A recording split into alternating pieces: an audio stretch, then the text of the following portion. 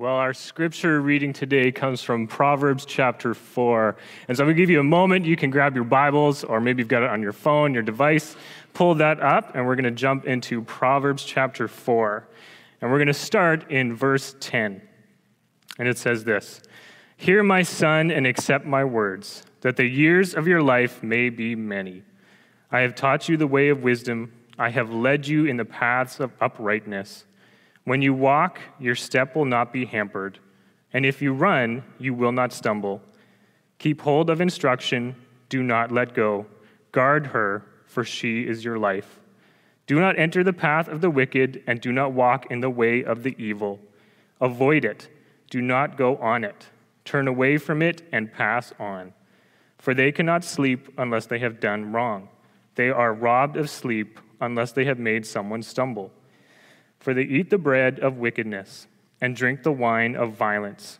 But the path of the righteous is like the light of dawn, which shines brighter and brighter until full day. The way of the wicked is like deep darkness. They do not know over what they stumble. My son, be attentive to my words. Incline your ear to my sayings. Let them not escape from your sight. Keep them within your heart, for they are life to those who find them, and healing to all their flesh. Keep your heart with all vigilance, for from it flow the springs of life. Put away from you crooked speech, and put devious talk far from you. Let your eyes look directly forward, and your gaze be straight before you. Ponder the path of your feet, then all your ways will be sure. Do not swerve to the right or to the left. Turn your foot away from evil." This is the word of the Lord. All right, we are doing a series through the book of Proverbs. And as we've said in the last few weeks, Proverbs is all about wisdom. And wisdom, we begin to define as a skill. It's a skill that you can grow in, that you need to grow in.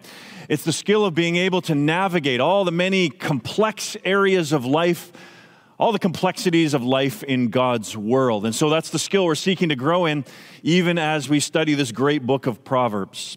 Now, Proverbs, as we saw last week, describes the Christian life following Jesus like a path. Like a path. And so last week we kind of introduced that theme, and now today our passage is going to pick up that theme. It's going to develop it even further. And then in the weeks to come after this week, every single week from now till Easter and a little bit after Easter, we're going to look at a very specific subject every week to grow in wisdom. An issue like anger, or an issue like friendship or envy. That's what's coming up. But today, one more message introducing kind of the big theme of Proverbs. Now, outside the Bible itself, there's really one book that I think of that describes life like a path, life like a journey, better than any other book.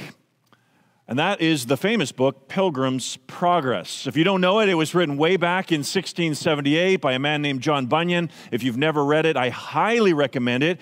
Actually, the second most sold book in the history of the world until about 60 years ago. So it's famous and you ought to read it. It's an allegory of the Christian life. It describes the Christian life like a journey, like walking a path. And so the main character in the story is a man named Christian.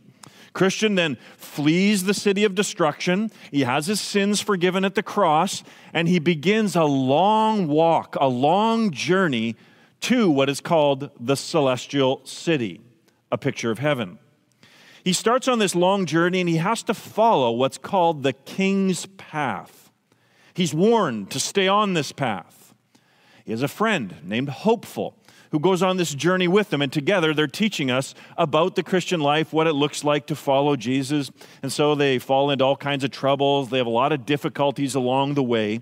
But there is one particular incident that really captures what our passage today is all about. At one point, Christian and Hopeful are very discouraged. They're discouraged because walking the king's path is not always easy. In fact, they've had a difficult time of it. So as they're walking along and they're talking about how they wish there was an easier way, they come around a corner, and there before them is a giant meadow.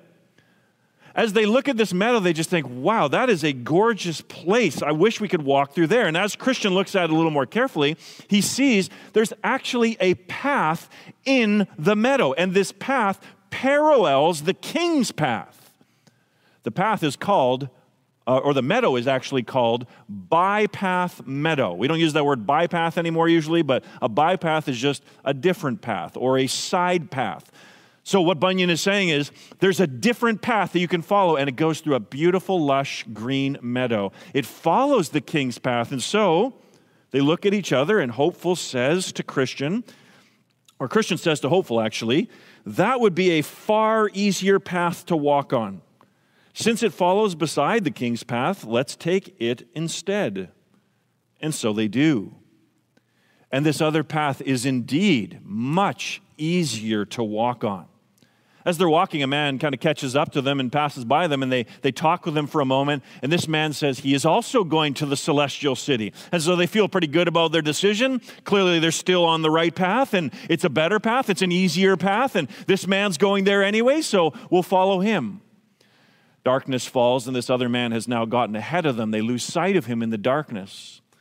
And then suddenly, when things get very dark, they hear what sounds like a man falling down into some ravine or something and screaming and crying out. Up ahead, this man has indeed fallen into a very deep pit, and he's broken every single bone in his body. That pit was dug by the wicked prince who owned the lands around here, who owns Bypath Meadow. It was designed to trap anyone who would dare to come onto his lands. Then suddenly, just as they hear the screaming noise from the man ahead, it begins to rain. And what they have not noticed is the meadow is actually in low-lying lands, and so the meadows begin to flood. And the way back now is too dangerous. They can't figure out how to go. The waters are beginning to rise. They're getting very scared. And then they suddenly look at each other, and Hopeful groans, and he says, "Oh, that we would have stayed on the king's path." Christian also sees how foolish they have been. And he says, who would have thought that this path could lead us so far astray? They want to go back to the king's path, but the way is dangerous. To make a really long story short, they do eventually make it back to the king's path, but only after they are first captured by a giant, thrown into his dungeon. He comes and he beats them within an inch of their lives, and they only escape out of his castle with their very lives, getting back onto the king's path. Now, what is Bunyan trying to say to us with this little incident, trying to describe what it's like to live as a Christian, to follow Jesus? What is he trying to communicate to us from the Bible about what it means to follow Jesus? Well, he's showing us what this passage today is going to show us, namely that following God's path of wisdom is not always easy. It's not easy to follow Jesus. Many times also we are tempted to leave Jesus and following him for what look like easier paths. And listen, this is important. Those paths often are easier and more enjoyable for a short time. But in the end, they always bring more problems, more pain, and sometimes, like the man who fell in the pit, they even destroy our entire lives. Do you want your life to go well? I'm assuming you do. I certainly want my life to go well. Do you want to avoid completely wrecking your life and blowing up your life? I'm assuming that you do. Listen, the Bible never promises that following Jesus is going to be an easy thing. But it does say to you, there is a wise way to live. It's not always easy, but if you will follow the path of wisdom, it will save you from many problems. It will save you from a tremendous amount of pain if you'll stay on the king's path, which isn't always easy, but it's better than going on these other trails which seem easier, but only bring problems, only bring pain, and also, of course, could eventually destroy your entire life. That is what our passage is about today. And even the best part of all is that though the king's path is not always easy, it does lead to a destination. It leads to your ultimate happiness. And I'm assuming that because you're a human being like me, you want ultimate happiness. You don't want your life falling apart.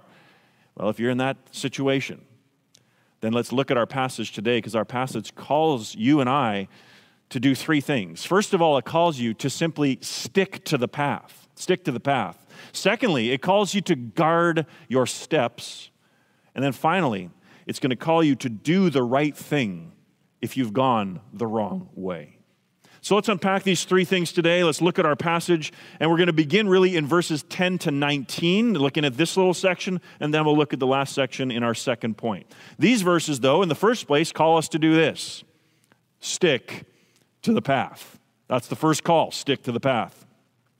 Now, these verses, as we begin to unfold Proverbs chapter 4, these verses are once again a father speaking to his younger son. Like a 12-year-old, 14-year-old boy, he is instructing him in the way of wisdom.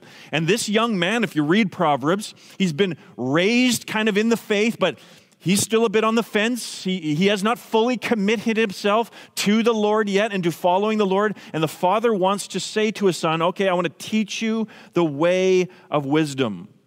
And so this passage today, it's for everyone, regardless of your age. But if you're a teenager, if you're a young adult, this passage is especially for you. Now, the Father says you can choose to walk one of two potential paths. You can only walk one path at once, but there are two potential ways that you can live your life. The first is the path of wisdom that lives rightly before God. So the Father describes this in verse 11. Here's what he writes: I have taught you the way of wisdom. I have led you in the paths of uprightness. We looked at this last week. To walk this path is, first of all, to become in a relationship with God Almighty, with Yahweh, we talked about, through Jesus Christ. So to become a Christian, that's how it begins. And then very importantly, it means to fear the Lord. How do you walk it? You fear the Lord. Now, we said last week, or 2 weeks ago, I guess this was now, if you weren't with us, to fear the Lord does not mean to become scared of him. That's not what it means. It means that you have a relationship with God through Jesus Christ, and that relationship is the controlling factor over all of your life. It controls everything. So every single part of your life, you're saying, Jesus, I want to know what it means to please you and to live for you in absolutely every area. And on the other side, I don't want to displease you. I don't want to disobey you. Teach me how not to do that. So to fear the Lord means to be in relationship with him through Jesus Christ, and that this is the controlling factor of your life. And what Proverbs is teaching us is that if you will walk that path, that is the path of wisdom, and that is the way to life. So that's path number one. But the Father also describes another path that you can take, and that's in verse 14. He warns him, his son, saying, do not enter the path of the wicked, and do not walk in the way of the evil. And then in case you don't get it, watch, four big commands. Avoid it. Do not go on it.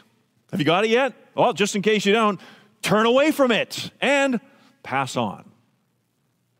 Do not walk this path. Could the Father be more clear with his son? He's warning him, and if we were to read on, if we had more time, we could develop this, but he's saying, son, if you walk that path, what will happen to you is it'll actually even change your very desires. Like you have desires for food and drink, if you keep walking that path, your very desires will change, and it will lead you to crave wrong things, and those wrong things will destroy your life. So, big picture then, what this passage is saying to us, it's calling us, for all of us, in the big picture of our lives, to choose which path we will take. Will we walk God's path of wisdom, or will we walk in different paths? But it's also saying you got to choose this every single day and every single hour of your life. It's, in one sense, a large choice for your whole life, but it's also a choice that you make hourly, that you make daily. Because mark this, listen carefully. Who you are and who you will become is determined by a million little choices that you make each and every day. Each and every day. Who you are is shaped by all this. Let's think of just like the best Christian person you've ever known in your whole life. You know, someone you just look up to. They're patient, they're loving, they love the Lord, all that. Listen, those people never got there just one day to the next. They got there over years. I'm guessing you're thinking of someone a lot older than you. They got there by walking the path, left, right, little things over and over for many, many decades. On the other side, think of someone you know maybe who's just totally blown up their life. Think of all the worst examples of, money laundering, stealing from companies, or wrecking families or whatever. Listen carefully to this as well. People who destroy their lives, it's not because they just made one foolish decision and they've been wise the rest of their lives. Their character has been shaped by millions of little decisions along the way, so they eventually made a massive blunder, which blew up their life. We are all the result of a million choices along the way. Who you are and who you will become is determined by whether you will walk the path of wisdom daily and hourly, or whether you will choose to walk a different path. I think one of the most powerful examples of this that I've come across is the life of Oscar Wilde. You may not know that name. He's getting it's older now. He lived in the late 19th century. He's a very famous man, but in many ways, a very modern person. Oscar Wilde was a famous playwright in London, and if you're older, maybe you know the play The Importance of Being Earnest. Maybe you've heard of that. Still performed in London. That's one of his plays. Early in his life, though, Oscar Wilde chose not to walk in God's path of wisdom. What he said is, I am going to decide for myself how I'm going to live my whole life, and how I want to live my life is to get rid of religious rules and these kind of things, and I would like to experience things in life, and I want to experience pleasure. I want to pursue my own life and live life to the fullest. And so that's exactly what he did for his whole life. He pursued art. He had many sexual relationships with both men and women. He wanted to live life the way he saw it to the full. Near the end of his life, this great author and great writer wrote a very famous novel called A Picture of Dorian Gray. Do you know that novel? A Picture of Dorian Gray. One of my personal favorite novels. If you've never read it, I would commend it to you. It's crazy. But I think it's one of the more important novels, especially a young adult could read, because here's what it is. It's really his autobiography. I'm going to tell you the story, but some obvious parts where it's not. But it's really the story of his life, and here's the big part. It's a warning. It's a warning to everyone who comes after him, particularly the young is who he's targeting, to say, look at my life and learn from my mistakes. So here's what the story is. It's a story about a young man named Dorian Gray. Dorian Gray is extremely handsome, and he's kind of an innocent and naive young man, like in his late teens. And the story begins with him he's sitting there having his portrait painted by his friend named Basil. And so he's sitting for hours and hours, and in the meantime, he's having a discussion with an older man. And this older man is talking to him about how when you get older, you just don't get to experience so much pleasure anymore. And he convinces Dorian, he says, you need, while you are young, throw off all constraints, throw off all rules. If I was young, this is what I would do again, this man says to him. You need to pursue happiness, and whatever makes you happy, you should do it. Forget the rules, forget the consequences, do it while you're young, because one day you'll be an old man like me, and you'll regret that you didn't live life to the fullest. And so as Dorian's having his picture, or his portrait painted, he's considering this, and then the painting is done, and he goes over and he's looking at this painting, a portrait of himself, and he's absolutely struck by just how perfect it captures him, how perfect all of his features are. And then as he's reflecting on the conversation with the older man, he suddenly becomes a little bit upset and bothered because he thinks about the fact that this painting is never going to age, decade after decade. Yet he is going to age. And he's going to lose that great youthful beauty that he has right now. And so in that moment, he makes a wish. He wishes that it would be the other way around. That somehow the painting would get old and bear the consequences of whatever happens to his body, and that he would be like the painting and he would never get old, but would always be young, always be handsome. And so the story continues, and he falls in love with a young woman, promises to marry her, but then something happens in his life and he turns against her. He's kind of really mean to her, actually. He casts her out of his life, and through his cruel act and the way he treats her, she just becomes distraught, and she eventually commits suicide. He's thinking about this one day, about her suicide and kind of the whole scenario that's going on, and he's looking at the painting of himself, and then suddenly he notices something.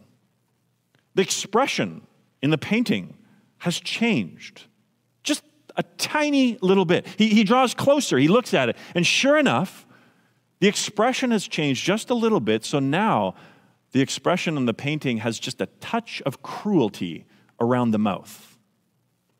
And then he suddenly realizes his wish has come true. This terrifies him at first, but then he starts to realize the implications of it. He realizes there won't be any consequences for anything I do. I can do whatever I want, and the painting will bear the consequences, but I will not. And so he remembers the conversation with the older man about the need to throw off all constraints and live life while you are young, and so he does exactly that. He lives however he wants, and it begins to change him over time. He treats people poorly. He has a tremendous amount, he just throws himself into a life of partying and enjoyment and whatever he pursues, collecting great works of art. He goes around the world, he travels, his many sexual relationships, drugs, alcohol, whatever he wants to try, he does it. Many years pass, and occasionally he sees how the painting is changing. But one day, after many decades, he decides to see what the painting looks like. And he goes over and uncovers it only to discover that the painting now basically looks like a picture of a rotting corpse. It's absolutely hideous. It even feels like there's an odor coming off of the painting. He's totally revolted. He's disgusted by it. And he decides he's going to tell his friend Basil, who painted it, he's going to tell him all about it. And so he brings Basil over. He shows him the painting. He tells him everything that's happened. And Basil suddenly becomes horrified himself. And he says, Dorian, you need to understand the lesson that you're supposed to learn from this, because he's looking at his soul, and his soul has become rotten and corrupted. And he's saying, Dorian, you need to learn the lesson from this. And so here's what you read. He says, "Pray, Dorian, pray," he murmured. "What is it that one was taught to say in one's boyhood? Lead us not into temptation. Forgive us our sins. Wash away our iniquities. Let us say that together." Dorian Gray turned slowly around and looked at him with tear-dimmed eyes. "It's too late, Basil," he faltered. "It's never too late, Dorian. Let us kneel down and try if we cannot remember a prayer. Isn't there a verse somewhere? Though your sins be as scarlet, yet I will make them as white as snow." In that moment, Dorian had a moment to choose. His heart began to grow soft, but then suddenly it grew hard. And he doubles down on wanting to live the life that he wants to live. This produces an anger within him. He begins to resent, to hate that he even told Basil this. He grabs a knife and he murders his friend. After disposing of the body, he covers the painting, puts it up in an attic so no one can find it at all, and locks the door and goes back to living his life. Now, decades later, still a handsome young man who can get whatever he wants in the world, and he pursues it with all of his might. But all of this continues to trouble him. And so one day he goes back to the attic and uncovers the painting, and by now it's just absolutely horrific to look at. And he cannot handle it anymore, and he becomes very angry. The knife that he killed Basil with is still sitting there, and he grabs the knife and he plunges it into the heart of his picture, of his painting of himself. And in that moment, that's when the book ends, and the book ends with the neighbors hearing a great scream of pain. The police come and they break into the attic, and there they discover a painting of a very handsome young man. And in front of the painting is a dead body of an old man, completely shriveled up and dead with a knife through his heart. What is Oscar Wilde trying to teach us with that story? Oscar Wilde is trying to warn us.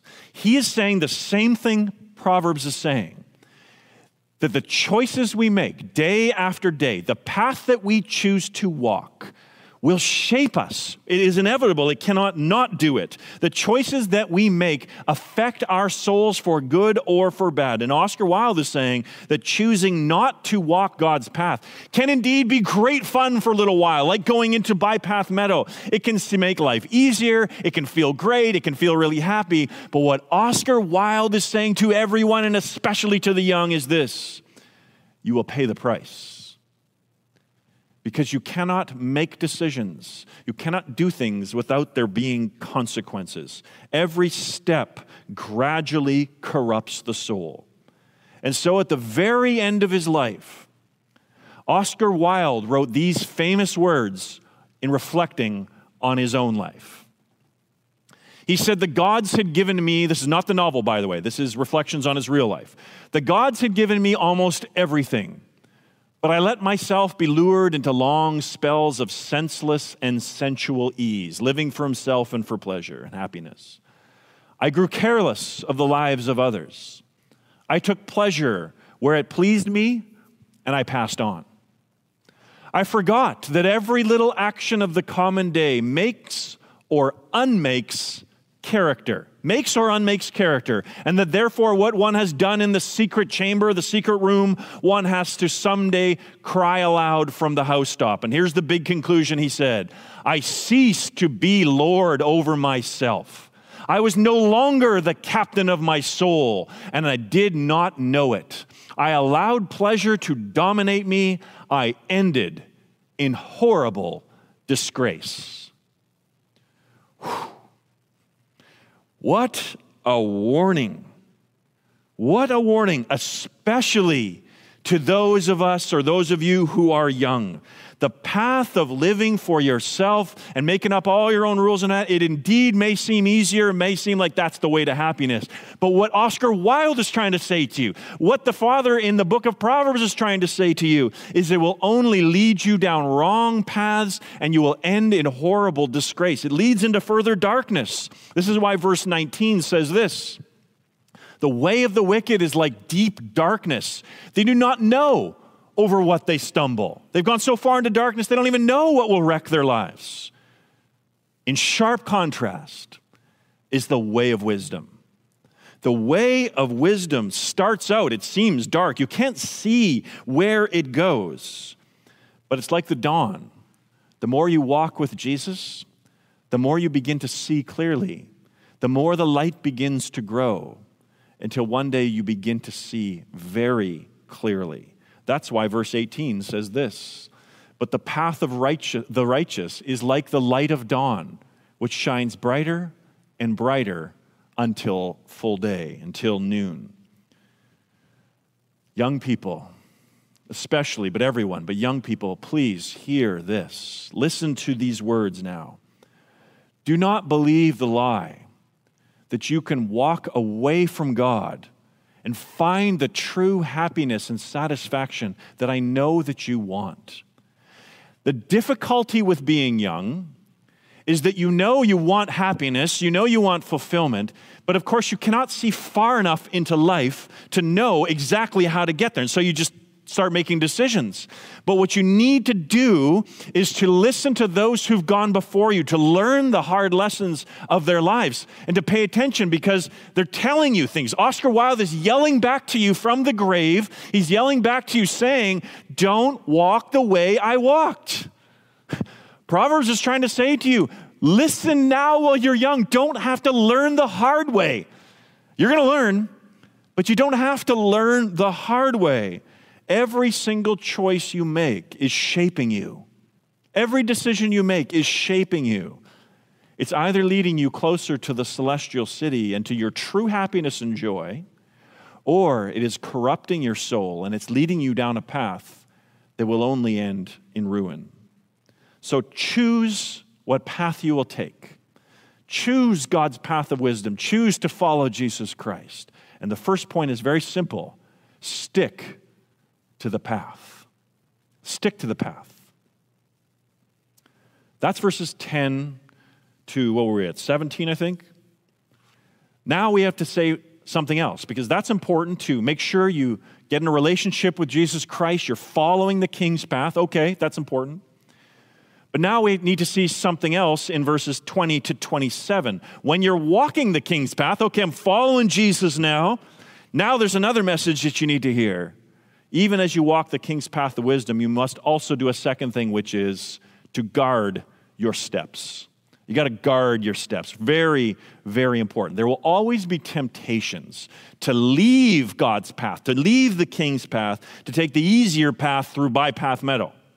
That's always going to be there. So how then do you guard your steps to make sure that you stay on the king's path and don't get caught and deceived into falling off into bypath meadow? How do you practically do that? Well, the main answer is in verse 23, and here's how it reads.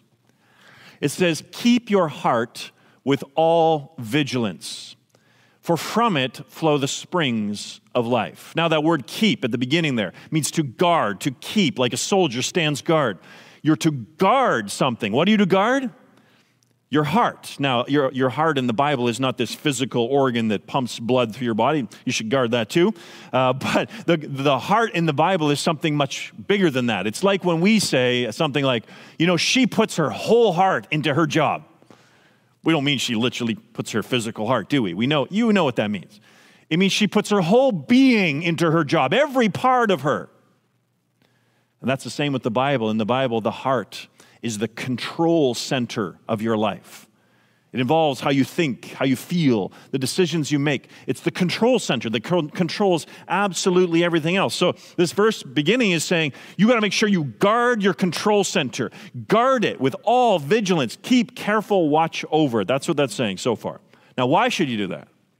Here's why. For from it flow the springs of life. So imagine a spring like coming out of a hillside that then maybe waters a town, brings water to a town. It's saying guard that spring up at its source. You got to guard it because if somehow it got poisoned, it's going to affect everything else, right? You got to guard your heart because it affects every single other area of your life.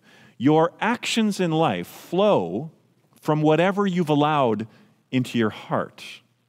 So I was thinking about this the other day, that here in Greater Victoria, we all get our water from up in the Gold Stream, up in the Souk Hills. That's where our watershed is. And so, of course, the rain comes down, and we have the big watershed, the hills. All those rains flow down into reservoirs. It goes through a whole process through the pipes. And eventually, that water comes out into millions of taps, affecting millions of lives all over the CRD.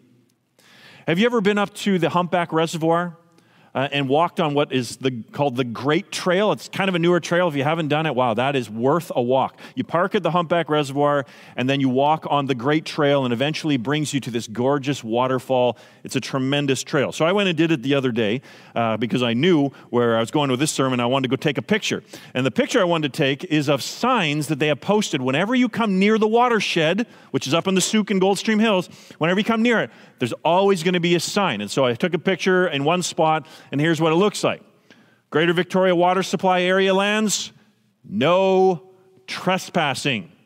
This area is patrolled, and there's this amazing waterfall, and right now in wintertime, just incredible amount of water going behind it. So what I want to do when I get to this part of the trail is to walk down here and kind of walk up along the waterfall and just be down near the waterfall, but staring you right in the face, and they got a couple of these signs, do not go through here. Absolutely no trespassing. Other signs say there are cameras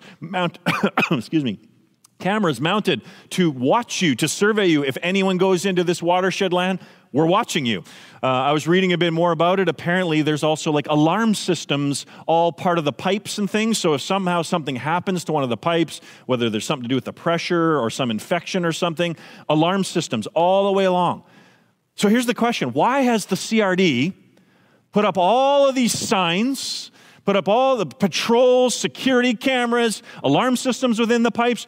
Why go to all this effort to guard the water? You know the reason why. It's because that water up in the watershed, if it's somehow, like just imagine some wicked-minded person decided they were going to pour toxic waste somewhere up into our reservoir.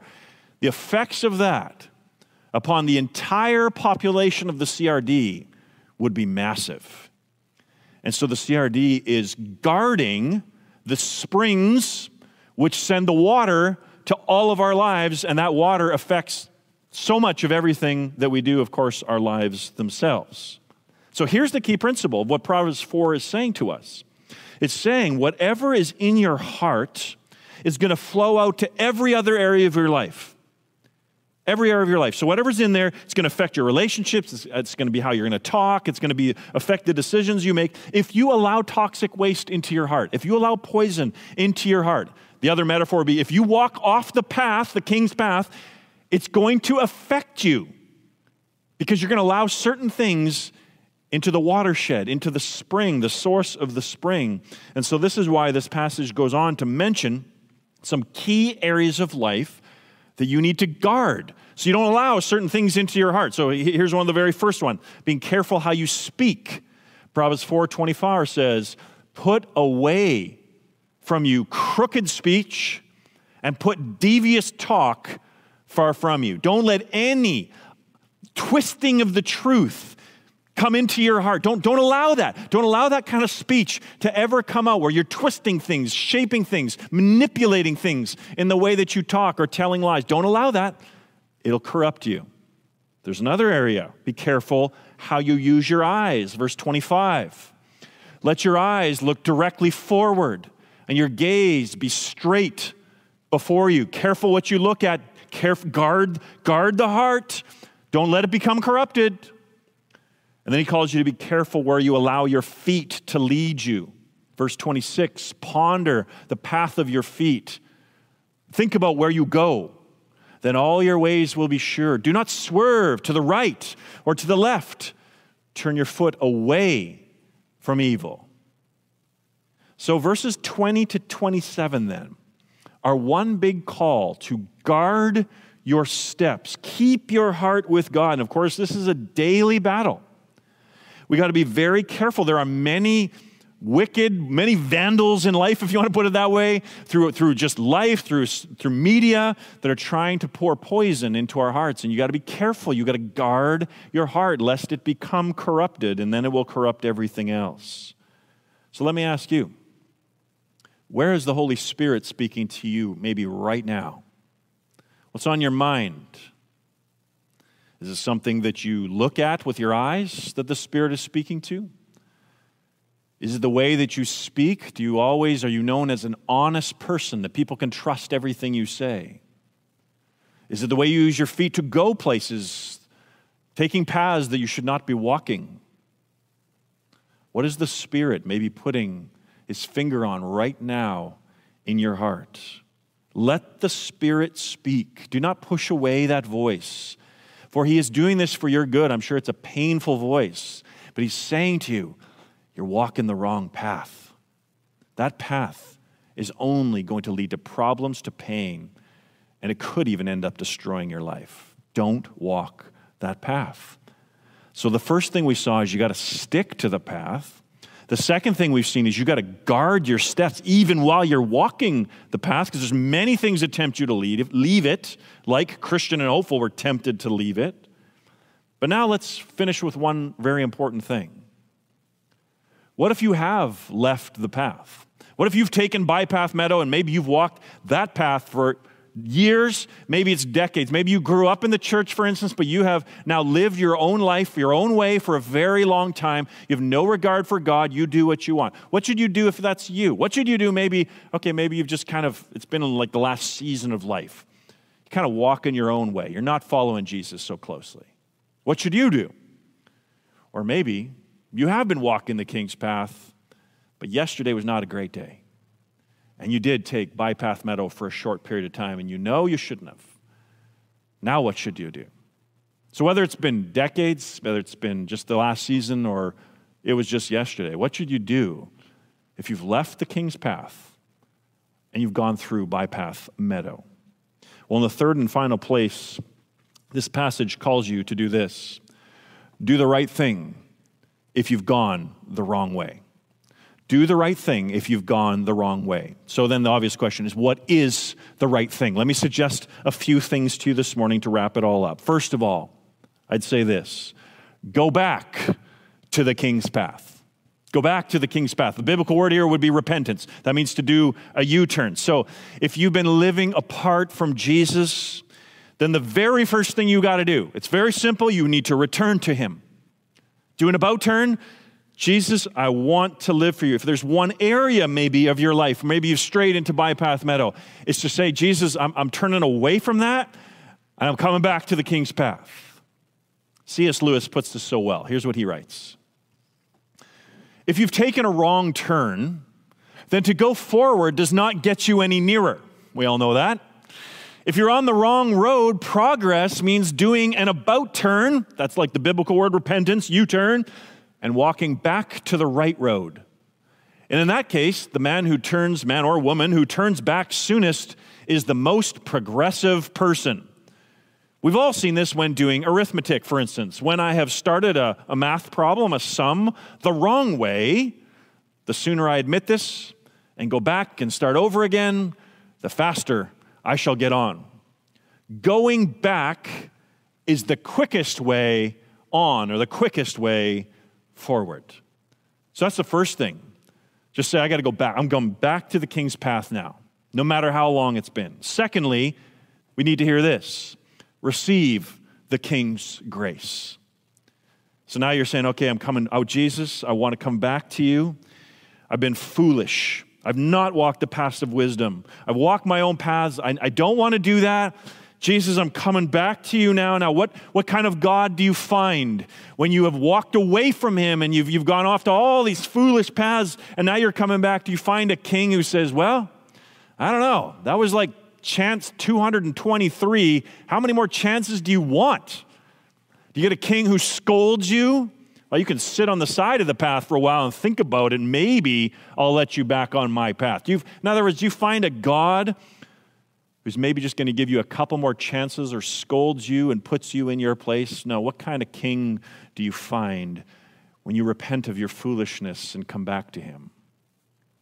Well, remember the great story of the prodigal son. There was a young man who went on his own paths into a far-off country, it says. In other words, he chose those paths that went farthest away from God.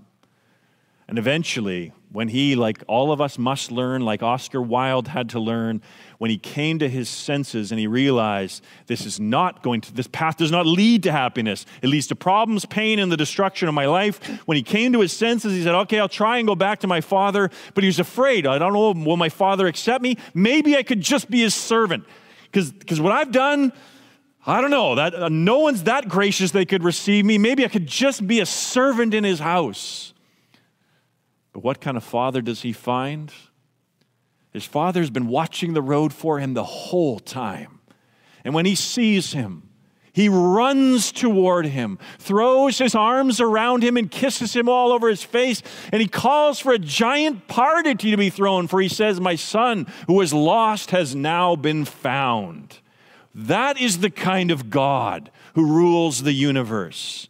He is a just and fair God, but he is a gracious God. And maybe you'll say, I don't know if he can accept me after the things I've done. I knew exactly what I was doing, and I did it anyways. But hey, listen, if you come back to him in a spirit of repentance and confession, what you find is that he sent his son into this world to die for the exact sins that you have committed in leaving his path.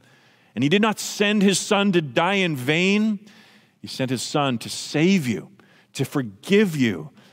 And the Father stands right now, ready and willing to receive you. And you'll find a Father who embraces you and says, welcome back home. Now let's start walking the path again together. Receive the King's grace.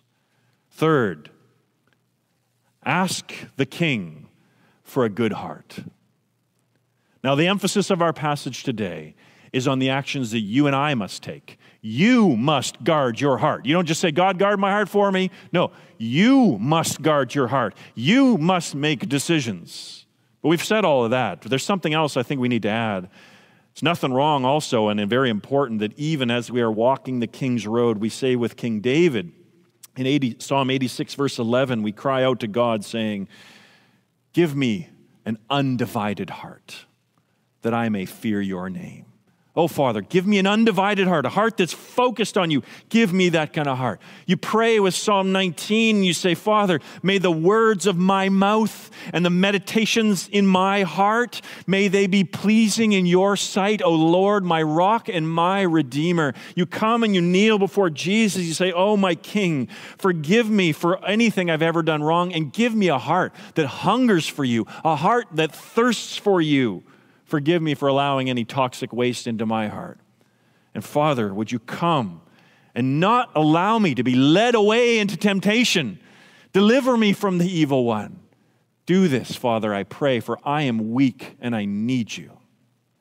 Pray that the King would give you a good heart.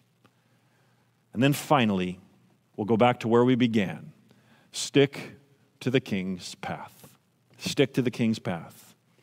Just like Christian and Hopeful, on their journey, we all learn, and hopefully we do learn, that when we take our paths into Bypath Meadow, they do not lead ultimately to happiness.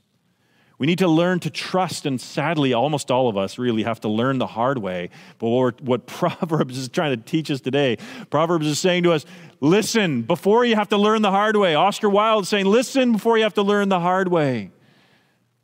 But we're also learning on this path, it's not always easy to walk it. So maybe you've walked it for decades, and you know it's been hard. Following Jesus is not always an easy thing. But listen, it's the only path that leads to the celestial city. Be encouraged, you who maybe today are feeling weary. The journey of life has been long. Maybe it's been hard. Look behind you at how far you've come. Don't give up now. For the path will soon come to the river that we all must go through, the river of death. And when we pass over and through that river, we will die, and if you are in Christ, you will open your eyes and you will see the great city. The angels will be there to welcome you.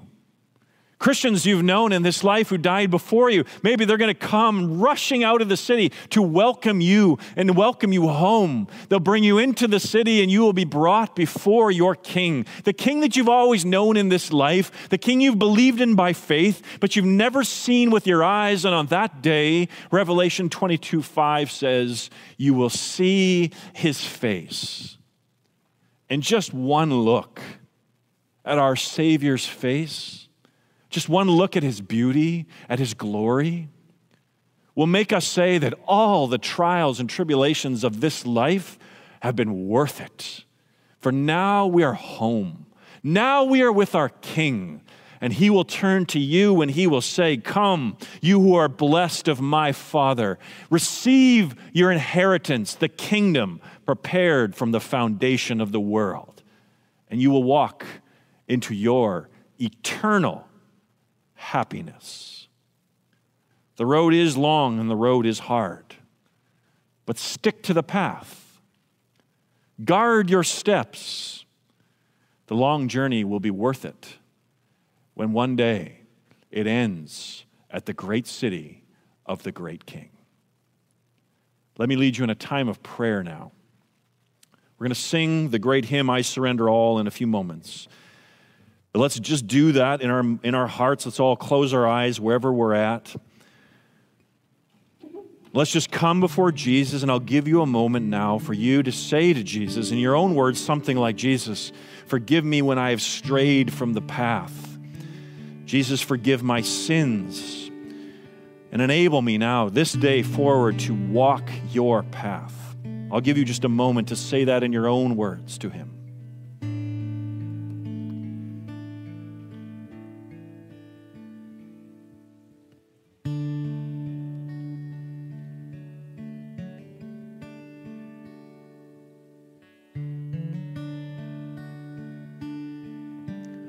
Jesus, I pray for everyone watching this morning, that you would grant much grace where there is sorrow and grief over sins that have been committed.